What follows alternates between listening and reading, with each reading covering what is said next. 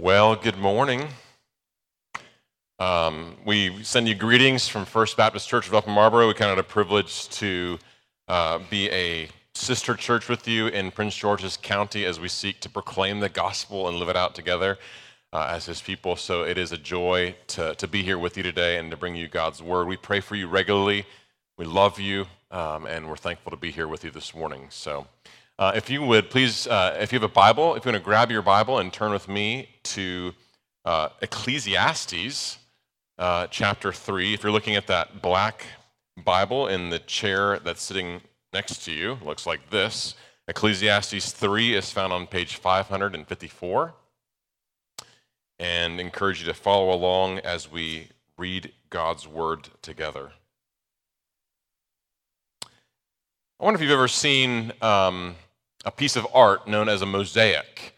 A mosaic you can see in an art museum or something like that. You go and what you see is you look at a picture, and that picture is made of little tiles or pieces of glass, or it could be made of little pictures, a photograph of individual people or different scenery. And when you look closely at a mosaic, you see individual pictures. You see individual tiles, a green tile, a blue tile, a yellow tile, a picture of a person, a picture of a mountain. And it doesn't, you see the individual tiles. But the cool thing about a mosaic is when you step back, the individual tiles or individual photographs come together to make a bigger picture. And so what you realize is each of those little tiles kind of acts as a different brush stroke on that canvas to make that mosaic a bigger picture. In Ephesians chapter 2, verse 10, Paul describes the Christian as God's workmanship. And in the original language, that word for workmanship refers to a piece of art, like a painting. And so, in light of Ephesians 2, and as we work through Ecclesiastes 3 this morning, what I want you to do with me is to picture your life like a canvas. Life is made of thousands of events and relationships and different moments. And each of those moments are decisions that you and I are going to make about our family or our work or our friendship or our home. All these different decisions that we make throughout the day. And each of those moments, each of those decisions represent a different tile that you are adding to the mosaic of your life. You're kind of gluing that tile onto the canvas of your life. And each of us, as we walk through our day, we're trying to live our life, and we're trying to make a mosaic that is a beautiful life. We want our life to matter. We want it to make sense. We want it to be beautiful, a life worth living. And so as we put these different tiles up on our mosaic, we're actually putting those tiles on the canvas of our life. We're making choices that carry significance. But in all of our effort and decisions that we make, what Scripture teaches us over and over is that there's a sovereign God who is putting His mosaic together. That's why in Ephesians 2:10 it says that we are His workmanship. So again, if you look at mosaic, you zoom in, you see individual tiles that don't make a whole lot of sense, but when you zoom out, those tiles blend together to become a portrait, a picture of your life. Either way, whether you're zoomed in or zoomed out, you are looking at a portion of time of your life. And so when we look at time, we realize that we can't escape time in this world. We relate to time, and we relate to time differently. No matter where you go, no matter what decision you make today, the clock is always ticking. One writer notes, when you think about the different ways that we relate to time, sometimes we feel loss. Where did the time go? Other times, when you think about how we relate to time, we feel frustrated. There just aren't enough hours in the day. Sometimes our relationship with time feels urgent. I've got to make the most of my time today. Sometimes it feels like regret. I've wasted all these years. Sometimes it's impatience. When will my time come? And I'll just say to the kids here, the younger you are, the more you're going to feel that, because time just feels like it's a turtle going really slow. Other times we relate to time with fear. We look ahead and we don't want that moment that we dread to come. We relate to time differently. But time is inescapable. As created beings, time is inescapable. And so we need to ask the question this morning, what is a good life? What does a beautiful life look like within the constraints of time? Can't escape time, so what does a beautiful life look like within the constraints of time? Ecclesiastes is one of the wisdom books in the Bible. It's called wisdom literature. And so another way of asking that is, how can we live a wise life within the constraints of time? That's the question we want to ask, the question I think the text answers from Ecclesiastes 3 this morning. So if you will, look with me at God's word, starting in chapter 3, verse 1 of Ecclesiastes. The writer, who refers to himself as the preacher, says, "For everything there is a season, and a time for every matter under heaven, a time to be born, and a time to die, a time to plant, and a time to pluck up what is planted, a time to kill, and a time to heal, a time to break down, and a time to build up, a time to weep, and a time to laugh, a time to mourn, and a time to dance, a time to cast away stones, and a time to gather stones together, a time to embrace, and a time to refrain from embracing, a time to seek, a time to lose, a time to keep, and a time to cast away, a time to tear, and a time to sow, a time to keep silence, and a time to speak, a time to love, and a time to hate, a time for war, and a time for peace." Let me pause there. When we're asking this question, what does a wise life, what does a beautiful life look like within the constraints of time? The first point that we see in the text here is we are to recognize our season. Point number 1, recognize our season. We see that in verses 1 through 8. Those first 8 verses, if you're new to the Bible, you might still recognize those verses because there was a band named the Byrds who made that text, that poem, very popular in 1965. Fear not, I will not sing that to you this morning. You don't want to hear that. But in verse 1, he kind of sets out what he's talking about. And verse 1 portrays the human experience as a mosaic of time. It says, "For everything there is a season and a time for every matter under heaven." So that's the idea that he's going to be talking about. And then the poem in verses 2 through 8 then it fleshes out what that looks like in our life. And to flesh out what that looks like, there's a season for everything in life. To flesh that out, the writer, the preacher, is going to do that with 14 different pairs of opposites. And when he does this, these pairs of opposites, it's a literary device known as a merismus. So we have polar opposites like north and south, or like light and dark. And he's putting those together to indicate one extreme from the other. And then the point is, when a writer uses that literary device, he's saying it's not just north and south or dark and light, it's everything in between. That's the point. So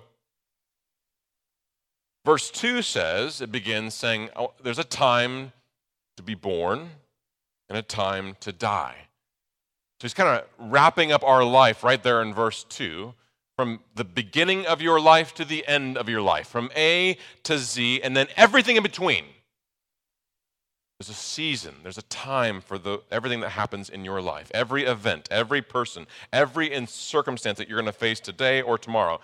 Everything is a little tile that you're going to put on the mosaic of your life, the canvas of your life.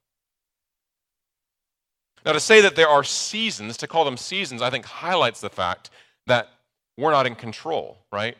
We didn't decide that, okay, now it's gonna be fall. No, it's something that happens to us. In the same way, in verse 2, it says this is a time to be born. You didn't decide to be born, it just happened. Somebody else decided that it was your time to be born. Or you think of what it says, there's a time to weep and a time to mourn in verse 4. You don't go looking for those times. They come into your life as unwanted guests. So in that sense, as we look at this poem in verses 2 through 8, the poem is more descriptive than it is prescriptive. In other words, there aren't commands in the poem. There aren't not marching orders. Do this, do this, do this. It's more descriptive. This is life. This is the nature of life. These are the seasons that we find ourselves in throughout our life.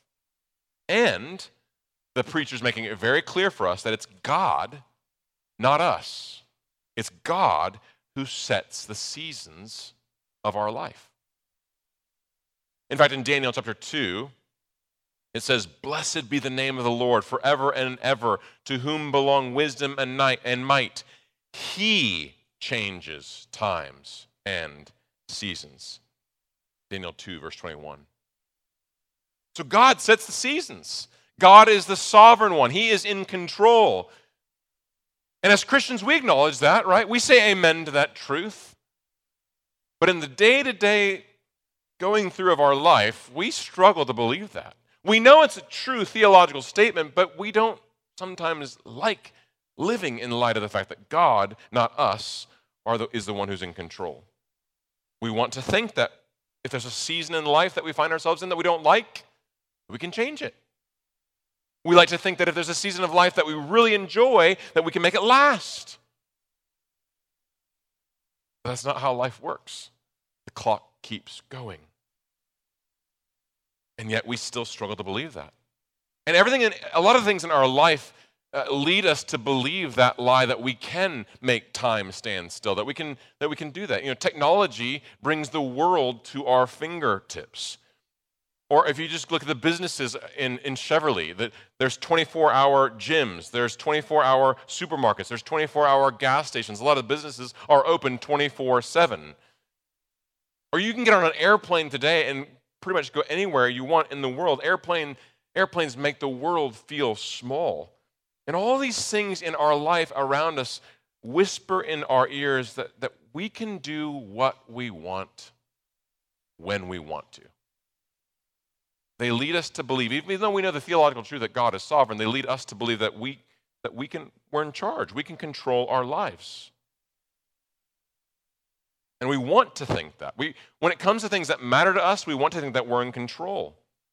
Putting the pieces of our life together to create a mosaic that looks like we want it to look like. Now, are we free to live that way? To think that way? Sure.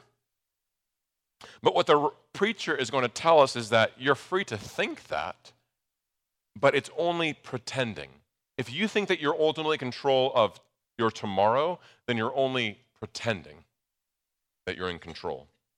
Just think of the farmer as an example. I grew up in Nebraska, so this is a natural example for me. The farmer's activities follow the season that they're in. When it's spring, you plant. When it's summer, you irrigate and you pull weeds. When it's autumn or the fall, you harvest. And then in the wintertime, when the ground is frozen, you work on your machinery and you get ready for the next planting in the next spring. Now, if you're a farmer, you can say, well, I don't like that. I don't like those seasons. I'm gonna decide for myself when the seasons are. I'm going to decide myself what's right to do in what season. And the farmer is free to go out in the freezing winter when the ground is covered with snow and say, you know what? This is when I'm going to plant my seeds. You're free to do that, farmer. But it's not going to go well for you. It's the wrong season to plant. You're going to waste your seed. You're going to waste your time. You're going to waste your life as a farmer if you live that way. The wise farmer recognizes the season they're in and then submits to what's appropriate in that season. And that's not true just for the farmer, that's true for all of us.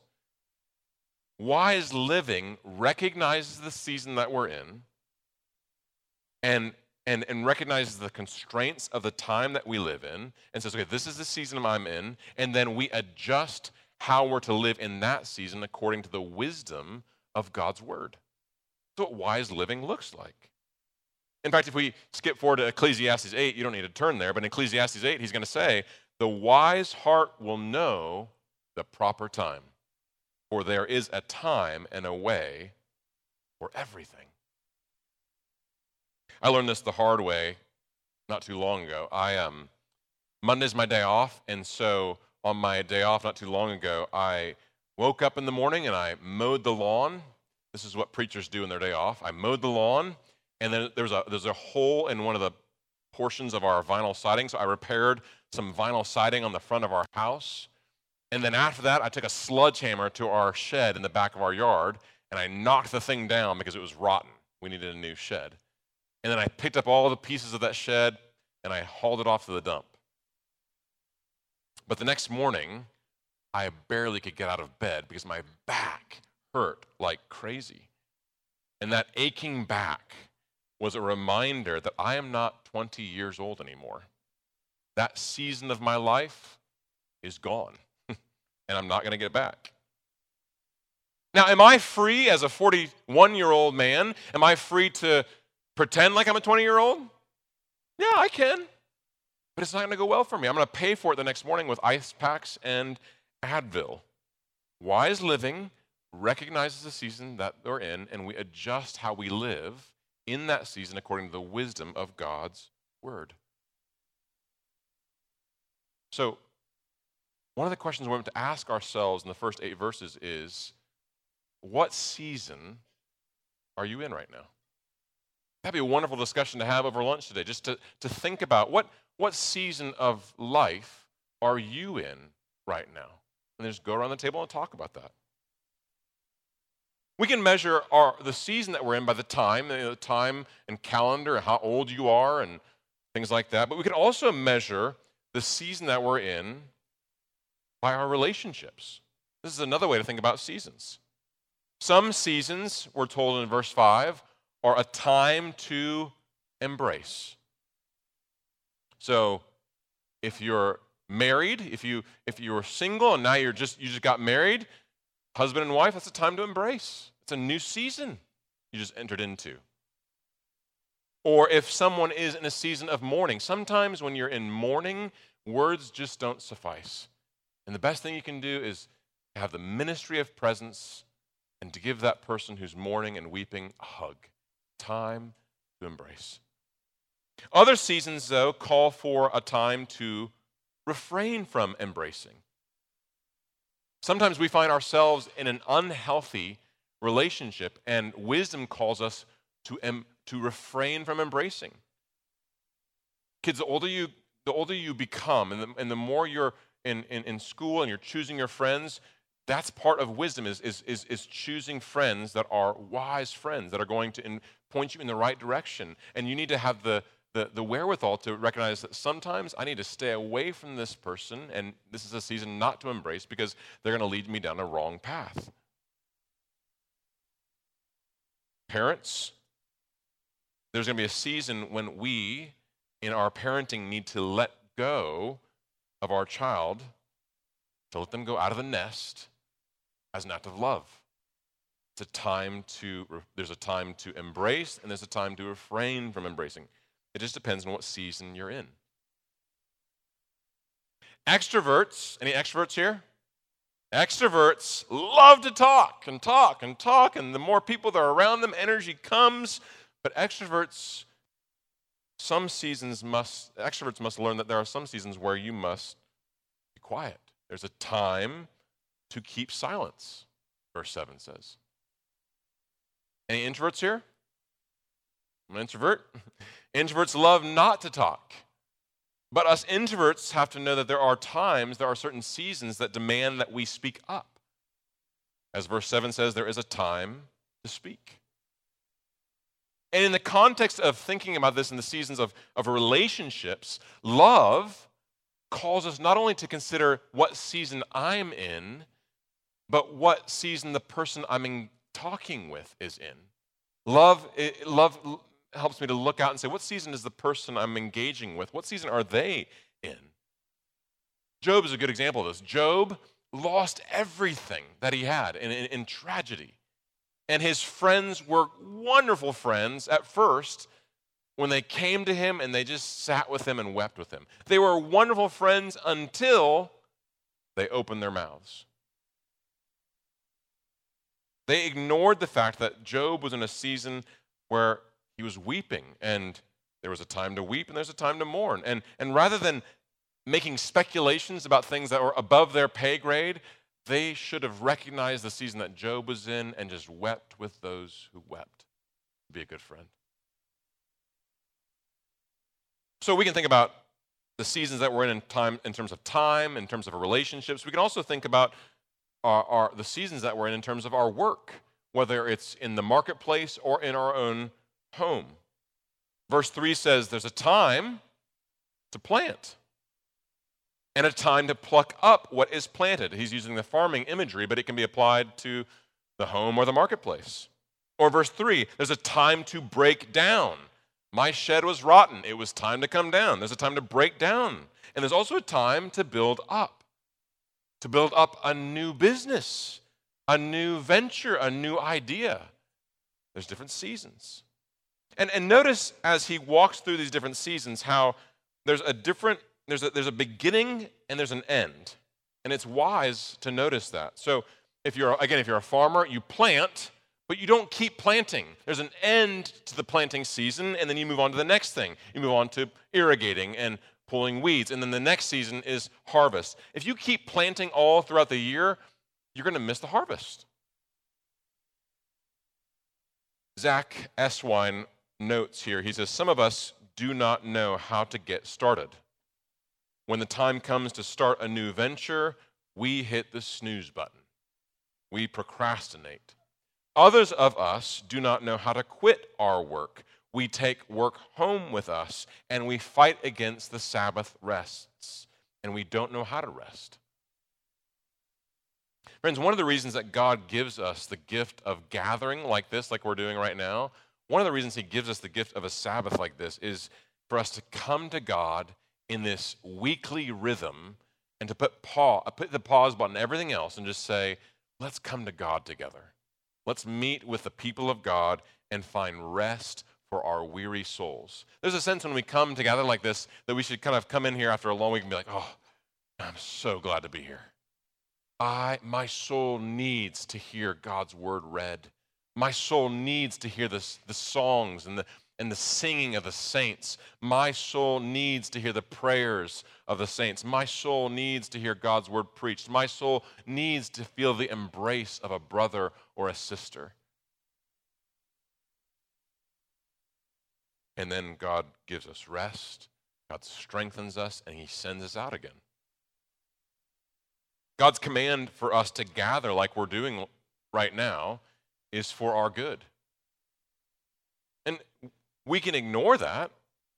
We can ignore this weekly rhythm, this weekly season that God has set up for us in God's word. We can ignore that for other things like sports or hobbies or work or just sleeping in. We're free to ignore the seasons that God has set. But again, if we push against the seasons that God gives us, it's like planting seed in January. It doesn't end well. If we ignore the seasons that God has put us in too long, our life begins to unravel. So we can look at seasons based on time. We can look at seasons based on relationships or even work. But we can also look at seasons based on money and possessions. They have seasons too. Look at verse 6. There's a time to seek and a time to lose, a time to keep and a time to cast away. Some of you are thinking, verse 6. There's the verse I'm looking for, a verse I can use to get my husband to clean the junk out of the garage. It's a time to cast away, right? Well, I don't think so. I don't think necessarily the preacher's point. I think, again, he's using verse 6 as it's more descriptive. He's saying that some seasons you make money and you acquire possessions. Other seasons you don't have money. You might lose money. You need money, or you lose possessions. But whether you're making money or losing money, whether you're making lots of money or you need money, God is in control of whatever season that we're in. We tend to hoard money. One of the reasons we fall into the temptation of greed is because money promises security, right? You got money in the bank, you're safe. Feels that way. Proverbs 18:11 says, a rich man's wealth is his strong city. And like a high wall, keeps the enemies out, like a high wall in his imagination. So there is a sense in which that's true. Poverty can mean ruin, and wealth can provide security. But the security that money offers us is temporary. It's only a high wall in one's imagination. True security is found in the God who rules over the markets, who rules over our jobs, who rules over every season that we find ourselves in. That's where true security lies. And that's what the preacher's trying to get us to see. Friends, when people try to control the season that they're in, if you try to control the season that you're in, you will end up tired, weary, worried, fearful. Because you're taking on the task that God is meant to do in your life. And you and I are not God. If you're tired and exhausted from trying to pretend to be God, Ecclesiastes 3 has wonderful news for you and for me this morning. But there are painful seasons that we go through. Even in the poem in verses 2 through 8, the poem reminds us that there are seasons of death, seasons of mourning, seasons of war. And when you look at those seasons, you pick up the tile of war or crying or death, and you're like, where does this go? Where does this tile go in the mosaic? I don't know where this fits. Where does this fit in my life? How is this going to be beautiful in my life? What do I do with this tile? You ever feel like that? You ever feel like there's something that happens to you or something in your life that you don't know what to do with? And meanwhile, the clock just keeps going? There's no pause button for you to figure this out. Just it keeps going. So what can we do then instead of worrying or trying to control the things that we can't control? If that doesn't get us anywhere, what else can we do? Well, again, the preacher has an answer for us. Point number 2, trust the shepherd. Point number 2 is trust the shepherd. We're going to see that in verses 9 through 22. Look at verse 9 with me. What gain has the worker from his toil? I have seen the business that God has given to the children of man to be busy with. He has created everything beautiful in its time. Also, he has put eternity into man's heart, yet so that he cannot find out what God has done from the beginning to the end. I perceive that there is nothing better for them than to be joyful and to do good as long as they live. Also, that everyone should eat and drink and take pleasure in all his toil. This is God's gift to man. I perceive that whatever God does endures forever. Nothing can be added to it, nothing nor anything taken away from it. God has done it so that people fear before him. That which is has already been. That which is to be already has been. And God seeks what has been driven away. So if we get good at recognizing the season that we're in, adjusting our life according to God's wisdom, and say, okay, life is getting better, we might think, okay, I'm getting the hang of this. But then you read verse 9, and it blows that picture up. Verse 9 asks the question, what gain has the worker from all his toil? It's the same question that the preacher asks in chapter 1, verse 3. And the answer that the preacher is going to give over and over in Ecclesiastes is that under the sun, there is no ultimate gain. If you're trying to look for what is going to make your life worth it under the sun, you will not find it. Life under the sun is like running on a treadmill. You work really hard. You work up a sweat. But when you get off the treadmill, guess what? You're right where you started. You didn't move forward. And so living wisely, adjusting our life according to the seasons that we're in is good, but it doesn't fix the problem that life and everything in it under the sun is vanity. Vanity. In other words, when that word vanity shows up in Ecclesiastes, it's saying that life, the nature of life, is that it's a vapor, chasing after the wind. If you grasp vapor, I got it. I don't have it. Life is fleeting. It's ungraspable with your mind or with your muscle. You can't, that's just the nature of life under the sun. Look at verse 10. He says in verse 10, I have seen the business that God has given to the children of man to be busy with. He has made everything beautiful in its time. Also, he has put eternity into man's heart, yet so that he cannot find out what God has done from the beginning to the end. So in verse 10, the business that God has given refers to everything that you and I do in our life. Everything. Every activity, every decision under the sun.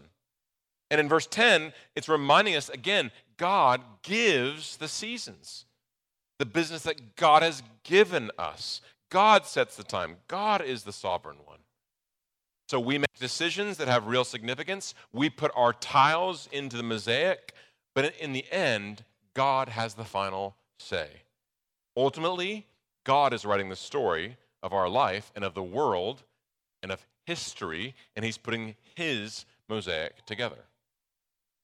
Notice in verse 11, it says, the preacher says that God has put eternity into our hearts. Having eternity in our hearts is part of what it means to be made in the image of God. It's part of what it means to be made, it's part of what it means to be human, right? Your dog or your cat, if you're a pet owner, is not worried about eternity. They just do the next thing. But as a human being made in the image of God, God has not just put eternity in our hearts, he's made us for eternity. Imagine if you read a really good novel halfway through, or you're watching a riveting movie and you stop the movie halfway through. You stop the movie, you stop the book right when the plot of the movie or the book was thickest, and you're just thinking, oh, this is good. And then you just stop reading. You stop the movie, you stop the book. How do you feel in that moment? You just walk away from it. You're thinking, how does it end? I've got to get resolution. Part of the reason is for that is because God has put eternity in our hearts. We are created to want to know how the past, how the present, how the future fits together, because we want to make sense of our lives, especially when life feels crazy and chaotic, like it has for the last 2.5 years, like it maybe has for the last 40 years of your life. I don't know. We want to know how it fits together. And then something ugly happens in our life, or you do something ugly. And the wickedness that we see in this world leaves us asking, okay, how does this fit together? If there is a good God who's writing history, what am I to do with this tile of injustice or death or tragedy or illness? What do I do with it? How does this fit? Where is God in this? Several years ago, I had the joy of traveling through Istanbul, Turkey, and I remember stopping at this one shop where there was this lady who was weaving together a Turkish rug on her loom. And as you watch as I remember watching her weave this Turkish rug, on the top of the rug, you saw this beautiful pattern of colors and intricate design coming together. And you just watch and marvel at the beauty of this tapestry. But what's interesting is that if you look on the other side of this Turkish rug, underneath, all you see are knots and loose threads kind of hanging from the Turkish rug. It was a mess underneath of it. And really, that's our perspective on this life. Our perspective, as we look out with our limited perspective, we look at life from under the loom. Or as our preacher here says, under the sun. We just look up and it just looks like a mess. We don't see how it all fits together. It just looks like knots and loose threads. But the preacher says, no, God is weaving history together to make it beautiful. Verse 11, He has made everything beautiful in its time. The Hebrew word there for everything means everything.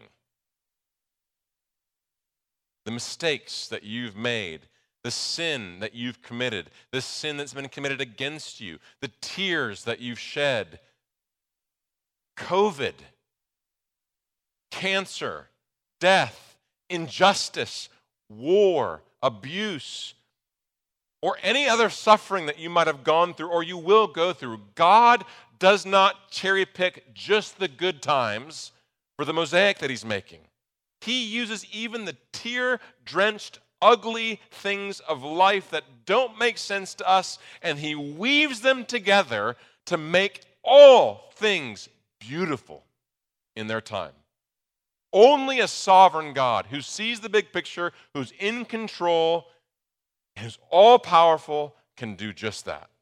Praise be to God that He is that God. So we long to know how the pieces fit together. We want to know how the past and the present and the future fit together. We want to make sense of things. But the preacher tells us, notice this, the preacher tells us in verse 11, I know you want to know this, but verse 11 says, we cannot find out what God has done from beginning to end. Don't miss that. You can try, but we cannot. It's above our pay grade. You don't know what's going to happen tomorrow. And you might read that in verse 11 and say, well, that just sounds harsh. That just sounds mean of God. Why would God put eternity in our hearts and then withhold information from us like this? Why would God do that? Well, if you're asking that question, the preacher answers that question for you in verse 14. Look at verse 14. God has done it. Why? So that people may fear before Him. To fear God in this context is to trust Him. It's to worship Him. Like Adam and Eve, we, by human nature, push against the idea that God alone is God. We want to be God. We want to control our tomorrow. We don't want to trust God when it comes to the things that are really valuable to us. We don't want to risk it. We want to be in control. We want to be God. But no matter how hard we try, the preacher is going to remind us over and over throughout Ecclesiastes. All of life under the sun is vanity. It's fleeting. Life is the vapor. If you try to control your life, it's like grasping the wind. The nature of life under the sun is that it is havel. It's a vapor. It's ungraspable both with your mind and it's ungraspable with your muscle. You can't force life to do what you want it to apart from God. We can't push the pause button when times are good. We can't push the fast forward button when things don't make sense to us and we don't like where we're at. And we cannot find out what we're looking for from our perspective under the loom, under the sun. But what we can't see, God sees. We seek and can't find. How do these things fit together? We seek, we can't find. But notice, God also seeks and he finds. You notice that at the end of verse 15. The end of verse 15 says, God seeks what has been driven away. And when God seeks, he finds. The imagery there, when it says that God seeks, it's the imagery of a shepherd. As a shepherd seeks for his lost sheep, God is our shepherd. And it's not just that God shepherds his people. In this context, God shepherds time. He seeks out our lost moments and brings them all together. It is a merciful reminder that God is God and that we are not. And it's merciful because it relieves us from the exhausting, impossible task of trying to be God and trying to control our future, control our kids, control our church's future, control our nation's future. We're not God. Rather than trying to be God and weary ourselves, we can trust our shepherd who rules over time, who shepherds time, and we find, when we trust him, we find rest. We find joy. That's what verses 12 and 13 says. Verse 12, I perceive that there is nothing better for them than to be joyful and to do good as long as they live. Also that everyone should eat and drink and take pleasure in all his toil. This is God's gift to man. So when he says eat and drink and enjoy, this is not the cry of an atheist who says, well, there's no God, so there's no point, so eat, drink, and be merry. It's the best you can do because you're going to live and die and then the worms will get you. No, it's not the cry of an atheist. It's the cry of a preacher who says, no, quite the opposite. Because there is a God, the preacher says, eat, drink, and take pleasure in your toil. Stop trying to be God. Stop trying to control your life. Instead, trust the God who gives the seasons, who gives the gifts to enjoy. In that sense, God's sovereignty, his being in control, is the basis of our joy. But what about real life, right? What about the things in life that threaten that joy? Isn't that an objection to what the preacher's saying? Well, he's going to end in verses 16 to 22. He's going to end by addressing those objections. So look at verse 16 as we bring this to a close. Moreover, I saw under the sun that in the place of justice, even there was wickedness. And in the place of righteousness, there was wickedness. I said in my heart, God will judge the righteous and the wicked, for there is a time for every matter and for every work. I said in my heart with regard to the children of man, that God is testing them, that they may see that they themselves are but beasts. For what happens to the children of man and what happens to the beast is the same. As one dies, so dies the other. They all have the same breath, and man has no advantage over the beasts. For all is vanity. All go to one place. All are from the dust, and to dust all return. Who knows whether the spirit of man goes upward and the spirit of the beast goes down into the earth? So I saw that there is nothing better than that a man should rejoice in his work, for that is his lot. Who can bring him to see what will be after him? God is in control. God is the one who sets the seasons, and we're called to trust the shepherd. But one thing that threatens the joy that comes from trusting the shepherd is injustice. And he's highlighting that threat to our joy in verses 16 and 17. And then a second thing that threatens our joy is death.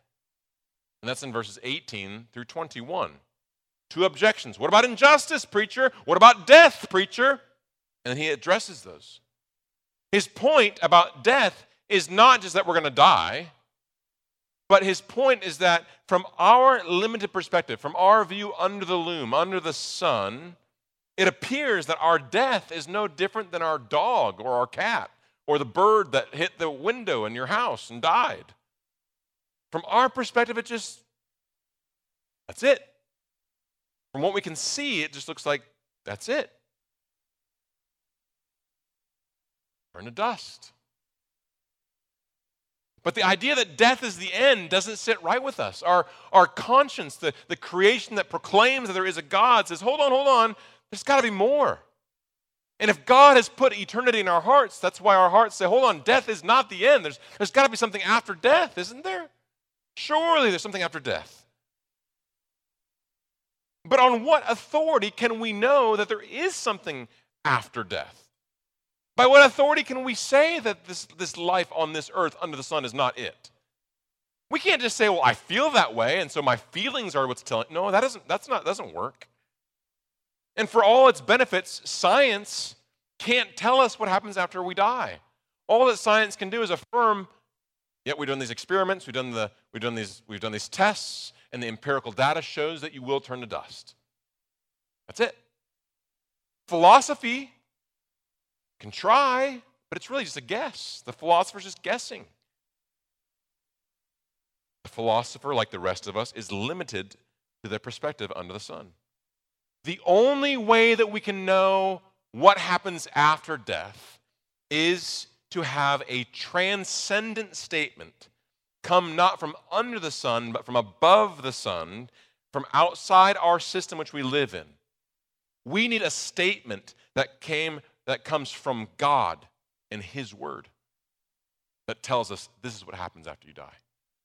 And we hear the answer to that question when the preacher addresses the other threat to our joy, the threat of injustice in verse 16. Look at verse 16 once more. Moreover, I saw under the sun that in the place of justice, even there was wickedness, and in the place of righteousness, even there was wickedness. So he's saying, listen, there's injustice. Even the best human courts in this world are imperfect. Some criminals go free because they have the money to pay off the judges and the lawyers to get the loopholes. Some victims will never see justice this side of heaven. Some people will spend time in jail for a crime they never committed. That's unjust. The Hebrew word for righteousness in verse 17 is the Hebrew word sadiq. And you can define that word sadiq this way, this righteousness. It says that we define it this way. The wicked advantage themselves by disadvantaging others, but the righteous disadvantage themselves to advantage others. Let me say that one more time. The righteous, the sadiq, disadvantages themselves to advantage others. So when we look out in real life and we think of people in authority, a politician, a boss, husband, a parent, an elder. In a fallen world, there's times when we say with broken hearts, in the place of righteousness, there's wickedness. And behind the wickedness is a trail of destruction. And we ask, well, where's God in this? What do we do with this tile in the mosaic of our lives? And though we cannot find out what God has done, what God is saying in this context is that He is the guarantor of justice. He will bring about perfect justice in the end. Look at verse 17. The preacher gives us a word from above, a transcendent word from God.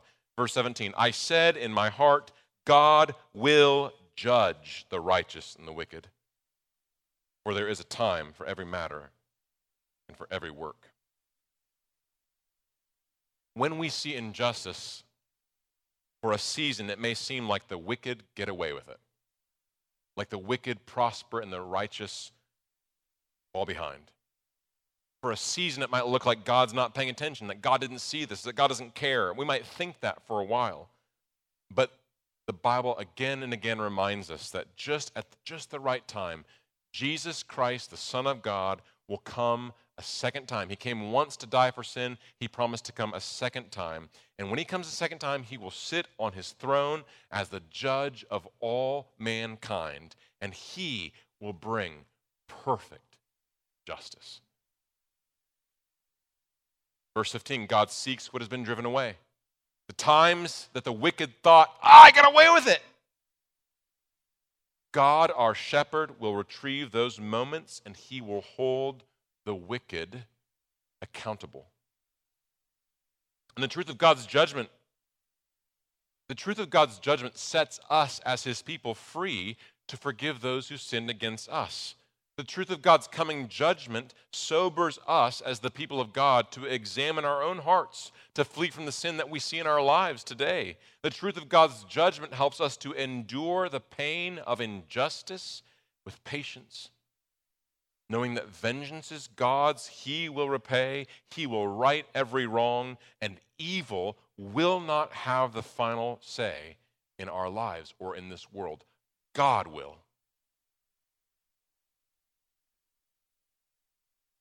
If you skip to the very end of Ecclesiastes, this is how it ends. Ecclesiastes 12, verses 13 and 14. Preacher's preaching a long sermon here. He gets to the chapter 12, verse 13. The end of the matter, all has been heard. Fear God and keep his commandments, for this is the whole duty of man. Why? For God will bring every deed into judgment with every secret thing, whether good or evil. On the judgment day, the Bible describes God's righteous wrath as so invasive, his judgment as so piercing, as so complete. Even the secret things we thought were secret are not secret to God. God's judgment will be so intimidating that men will call on the rocks to fall on them and hide them from God's face. So friends, if you're not yet a follower of Jesus this morning, God's word of warning, God's word of love to us this morning is to say that that day of judgment is coming, and none can avoid it. And the reason that a Christian can look at that final day of judgment with hope and not dread is not because we are good people. The people at Chevrolet Baptist Church are not inherently good people in and of themselves. Now, left to ourselves, we are the wicked who deserve God's judgment.